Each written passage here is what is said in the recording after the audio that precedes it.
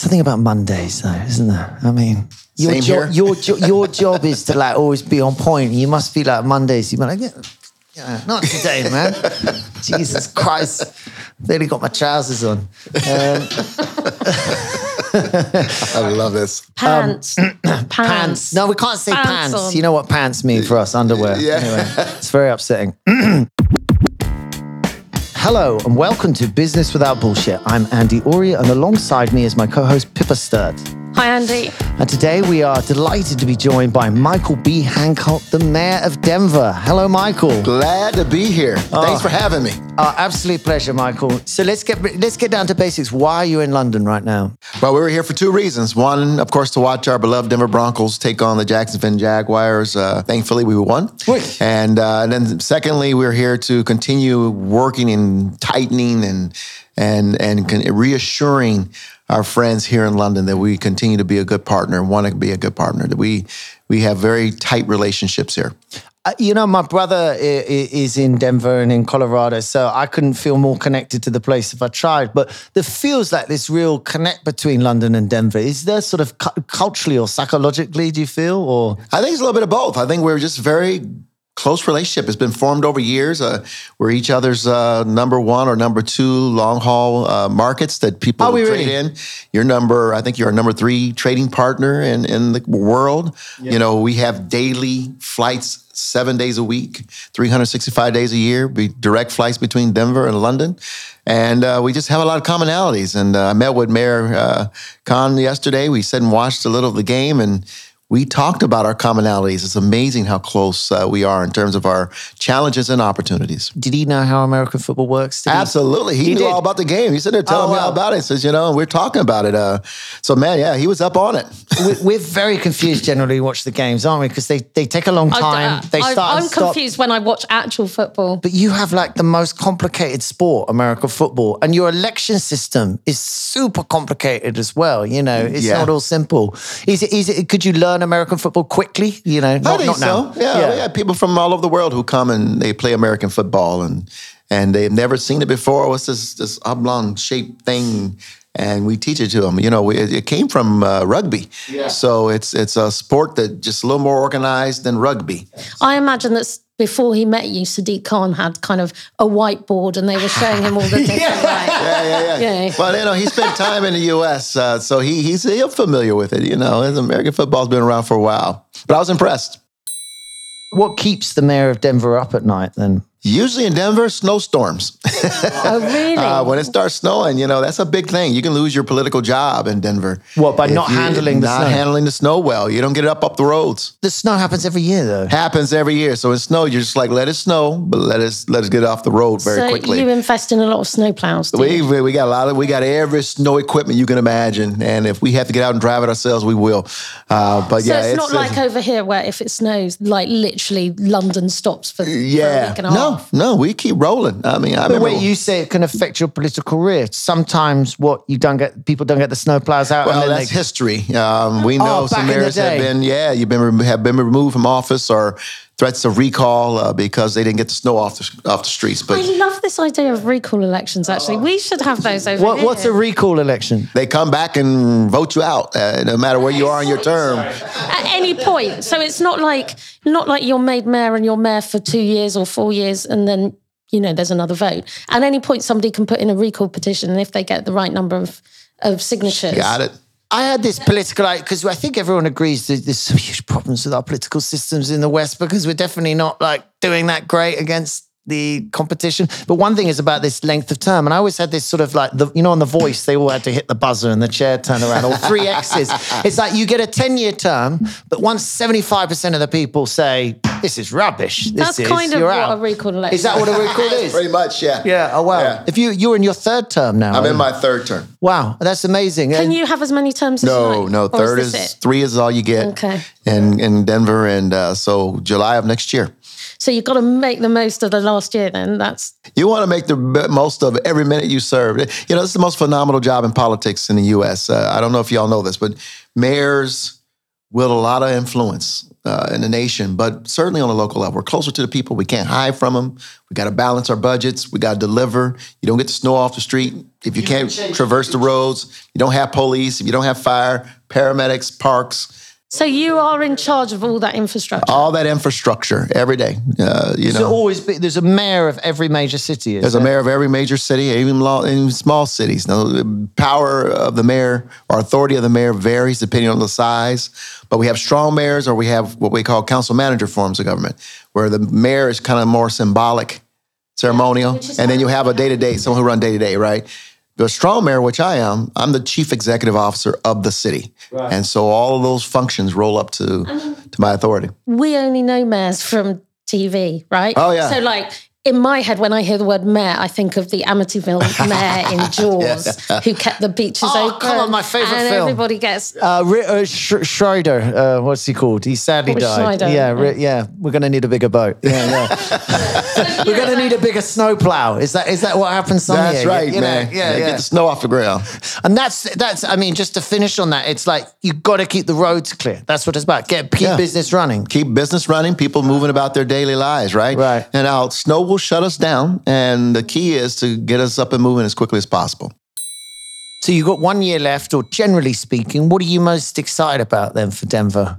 Oh, I think it's stuff like this where we're making international connections. I made a pledge when I became mayor that I wanted us to become a global city, that it was time for us to be on that global stage to compete, because that's the world our kids are going to be competing as. A young person can apply for a job in my office from London just as they can from down the street from my city hall. We need our kids to know that this is a world out here that you got to be prepared to compete in. And so connecting around the world, these are the things I'm most excited about. We've landed 15 direct flights around the world since I've been mayor. And to me, that at the end of the day, that's going to be the stuff that lasts, the stuff that really makes the impact for the future of our city and quite frankly our state. Such a simple thing, but it's such an important thing. Like when people weigh up different cities, one thing London does quite well on, it's got like 5 airports, and if you live here, you can pretty much fly anywhere. And Denver, as you say, there's 9 countries around the world who maybe wouldn't have gone through Denver. Right. Never, and you don't really get there, do you? You go to New York and then you jump to the other coast and you forget this sort of amazing place. In the middle. The bit in the middle. Hey, listen, I tell folks we're the center of the universe. If you don't believe me, get a globe, spin it, and see where Denver sits. We're right in the middle. Yeah. Right in the middle. What are you most worried about then for Denver? For Denver, most worried about, we're all in the midst here in London as well as in the U.S., in the midst of a bit of a transition in terms of governance. I think you got a lot of young people stepping up. They tend to be one extreme or the other. I think it's the political extremes that really concern me the most, because we've already seen where it could really disrupt, I think, the way we all live, the way we all think. And if we can't balance it, I think there has to be a balanced approach to try to and just about everything you can. So you got to be really careful. So if there's anything that worries me the most, it's tilting one way or the other. It's so weird, isn't it? I mean, I think we kind of know why we can live in a bubble now. Like none of us likes to be wrong. And so we could follow information online to the extent that we're always right about being wrong, and whereas before there was so much just more central media and so little of it. Yeah. I mean, even advertising was centralist, But I sort of also think that people have worked out that wedge issues can make them money and give them power. And if they wedge issues being issues if they can get issues that upset a load of people, or you end up with antagonism about things, so like abortion, or the climate change, all those things, you can get power out of that. I think you start to see people say things that just provoke the response. I think our former president of the United States, this dude became phenomenally popular because of his ability to say stuff. Yeah, that got everybody inflamed, half inflamed, half going. He seemed honest. He may have been honest. Yeah. He was a moron being honest. Yeah, absolutely. It was kind of like... I don't know if it's even being honest. I think he understood. It's so, your name's in the paper. They're talking about you. There's where the value is, But he was like a rock star, wasn't he? He was like, I play this song. Yeah. And people go bananas. Yeah. And I mean, do you find, because, we have a name for it, which is almost as much a problem as the thing itself, but, do you find as a mayor with like the wokeism feeling that you feel very, like, how long have you been in term now? Almost 12 years. Sorry about that. Yeah, 12 years. 12, young, long show. Do you feel in that 12-year period, do you remember 12 years ago you could be a bit more honest or be a bit more open than you are now? Do you think that's fair? I try to be frank anyway, because one, I don't want to ever chapter chase my comments. What did I say? What I say? But I learned a long time in politics. Chapter chase means sort of go back all the time. Yeah. So this is my 20th year in politics. Yeah. And what I learned early on as a legislator, member of city council, was people will respect your answer if it's honest, whether they agree with it or not, but be honest. If the answer is no, explain why it's no, and then move on. They may not agree, but they respect the fact that you were candid. And it's when you start throwing out the BS is when they get you. There's a bit in West Wing where Bartlett says, tell the truth, because if nothing else, it's the easiest thing to remember. It's the easiest thing to remember, right? Yeah. I think that's very sound. And also when you're saying, when you tell the truth, people can criticize it and you will respond naturally. Yeah. You know, Yeah. even if you don't, maybe you're going through something very personal and people are like, well, why is that? It's like, you know what? It's none of your business. You know? Well, I mean, it's like, and it's just, the answer is yes, here's why. No, or here's why.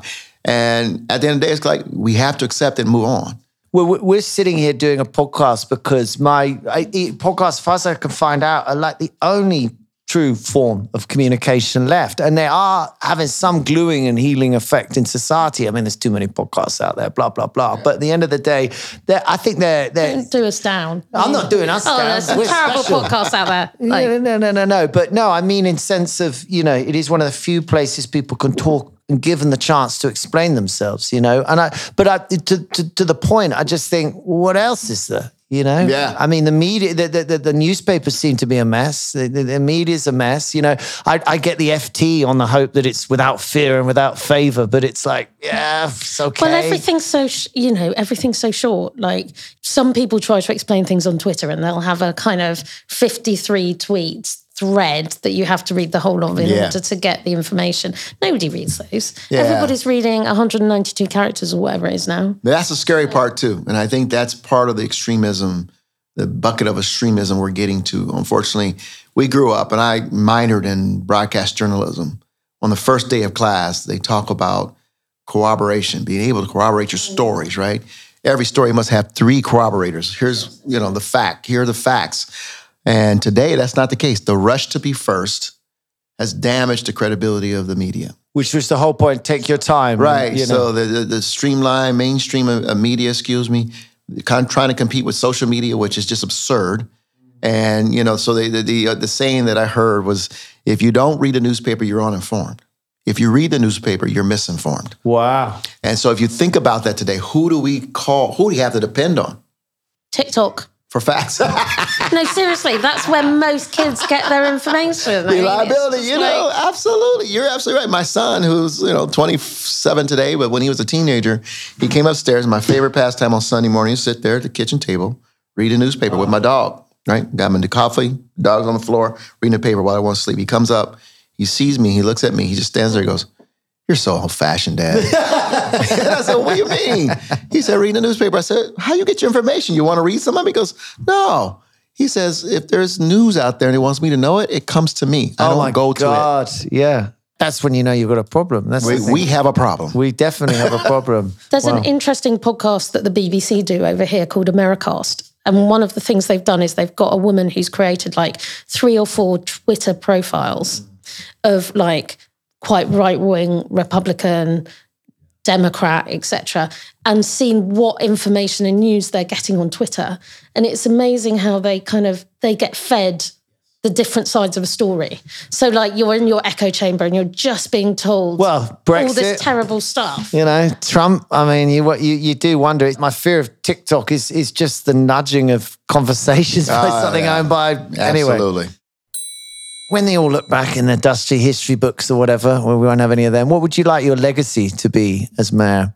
Wow, I hope it's a legacy that demonstrates what it means to not forget who you're there to represent and stay focused. It has been the one thing that's got us through some of these challenging times. We came in the midst of a recession. We built it back up, and then we're confronted with a pandemic. The chief of staff likes to say there was nothing in our debates or preparation that ever mentioned the word pandemic. No, we all had to go and watch a film that was on Netflix. Yeah, that was it. No, you can't prepare for this stuff. You don't expect it. But what got us through it was saying, we're here to save the city. It's about every one of us. Shed your title. Do what's necessary to get the city through this right now. And we didn't get into politics, and that was the thing I kept saying to my team, it's not about politics, it's about the facts. What does science tell us? What does the data tell us? Oh my God, we could have done with you over here. Now we know what he's doing next. You've got to run for mayor of London. I mean, but that was it. And I'll tell you, staying above the fray of politics helped me to sleep at night and really gave me peace knowing that the team was focused and we were going to do the right thing every chance we got, at least try to do the right thing every chance we got. My God, you've had quite a roller coaster in 12 years, haven't you? Yeah, it's been amazing. You must be like, it's all right, I'll be out in a few. What do you mean it's a pandemic? Exactly.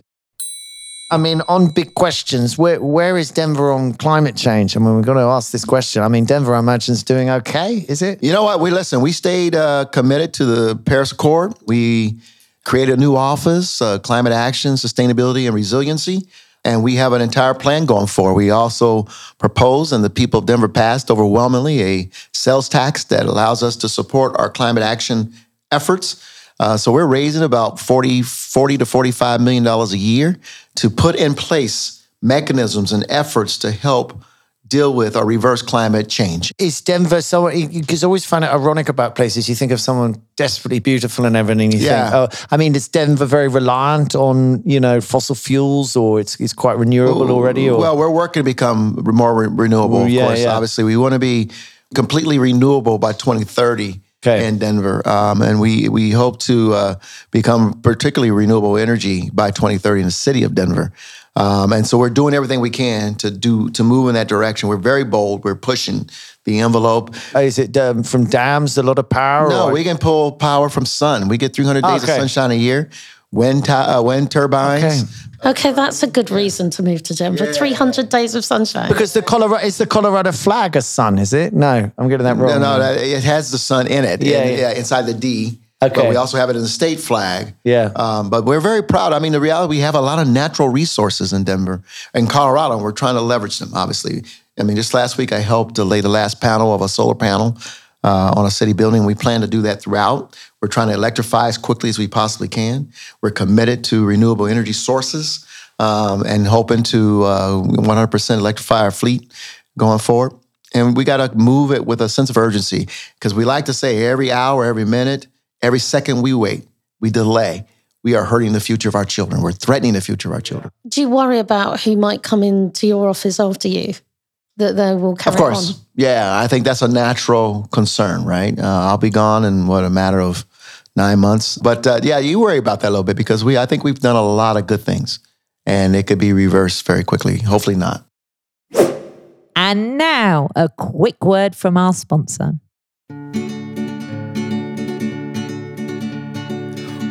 Clark got its start back in 1935, and while the world has changed a bit, it's more than just survived. From complying with the FCA and all things financy, they can also speak fluently in the language of legalese. Ori Clark was born and raised right here in the UK, and now for 20 years they've been helping others get set up and on their way. Ori Clark's doors always open and happy to provide straight talking financial and legal advice since 1935. Big shout out to Sean Veer Singh for a stellar jingle. You can find him at Sean Veer Singh Music on Instagram. And at this point, let me quickly remind you to give us a nice review, please, on Apple Podcast or follow us on Spotify so you'll never miss an episode. Now back to the chat. Okay, very well done. Part one completed. All right. You've done very well. So now we're going to do our favourite part of the show, quick fire round questions. Dee, cue the music. Thank you very much. And we're just going to ask you a list of questions, short answers, just about yourself and things. Are we ready? You ready? Yes, bro. Let's go. What was your first job? Mascot of the Denver Broncos. What was it? It was a horse, stood on his hind legs. Yeah. What was your worst job? Telemarketer as a teenager. Horrible job. Jesus. Cold calls. Yeah. Horrible. Oh, my God. Yeah. Favorite subject at school? Social studies, history. Good. Is that you don't just call it history? It's got social studies before. Social studies, which included our history and government, all that good stuff. Nice. What did you want to be when you grew up? I initially wanted to be a police officer. Did you? Yeah, and then about the age of 13, I decided I wanted to be mayor of Denver. You got any family in the force? 13. Nobody. You decided to be mayor. I did. About the age of 13, I met then mayor. It was our first Hispanic mayor ever elected. And I just was in awe of this guy. And I said, I want to do that one day. That's amazing. Were you the first African-American? Second. Second. Okay. Yeah. Okay. Wow. And then how long ago was the first one? Was it recent or not? He was elected in 91. The first Hispanic mayor was elected in 83. Right. And I was and then the first African-American mayor followed him. He was elected in 91.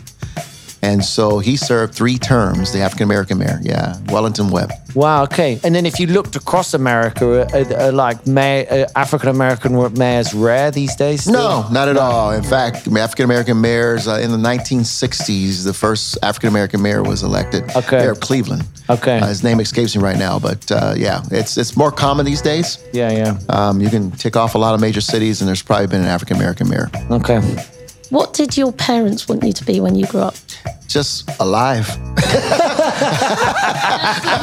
I tell you, it was a tough upbringing. So parents just wanted to live, be successful. There was nothing. Success meant surviving and taking care of yourself. You were one of 8 or something? One of 10. I'm the youngest of 10. The youngest of 10. I'm the youngest of 4. That's bad enough. Man. Yeah, you had a quiet home compared to us. Yeah, wow. And the youngest of 10. I found that I was brought up by sort of my sisters and stuff. You kind of more brought up almost by your siblings than your parents. Yeah. Absolutely. Same here. Yeah. I have a twin sister. Get this, our parents had 3 sets of twins. Man. So they were efficient. I'm a twin. Are you? Boom. So best thing to be. Yeah. There you go. God. And when did the twins come? So the last pair were twins, were they? So it's interesting. They had twin, 2 singles, twin, 2 singles, twins. Your poor mother. That's just. My brother-in-law was one of 6, and when he was growing up, they didn't have assigned beds. Mm-hmm. So they would all. I think it was a cunning ruse by his parents to get them to go to bed early. Because if you were the first one to bed, you'd get the best bed. Get the best bed. Get the bed. Yeah. What was the last one? A spike or something? Let's sort them out. Apparently, once a family gets above 4, the amount of parenting starts to decrease because everyone just helps each other out. Well, they're wiped out. You know how it is. Yeah, but also that many sets of twins. Your poor mother must have just been. She's still alive today. She's 83 and just strong. What's her name? Charlene. Big up, Charlene. Yeah. Very good. What's your go-to karaoke song?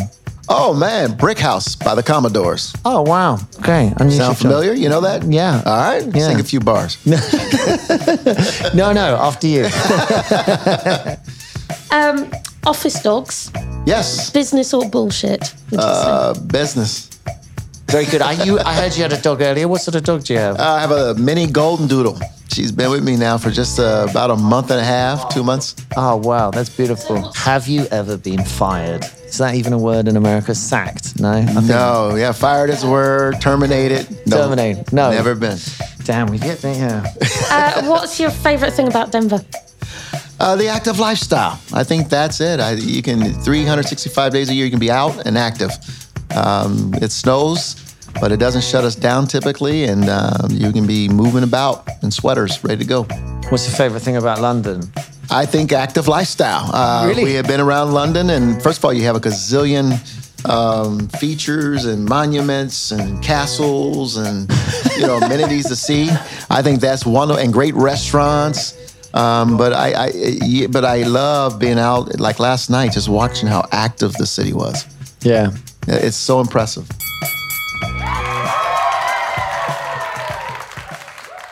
Is there something that you come across all the time, but you actually think people don't give enough credit to, or people give too much credit to because actually it's bullshit? Oh, wow. Well, I think that obviously it just goes back to the media. I think most of the stuff you read in the paper, most often than not, is bullshit. The truth is somewhere in there, but you're starting to see more commentary from journalists. You would know the truth more. I've heard people say this before, that people are, celebrities or something. They're like, well, how often is what's written about you correct? Right. No, it's always completely incorrect. Yeah. And it's like, okay, so from that basis, as the only thing you can qualify. Now, you're mayor of, Denver, you must be sitting there and, you must have a bit more information than everyone else. Exactly. About what's going on. So it's inside baseball. And most people, you realize, once you learn, most people are not on the inside. They don't see it every day. They don't know the true story. But, and I'm a fan of the media. I will protect the media. I believe in the free media. I think our nations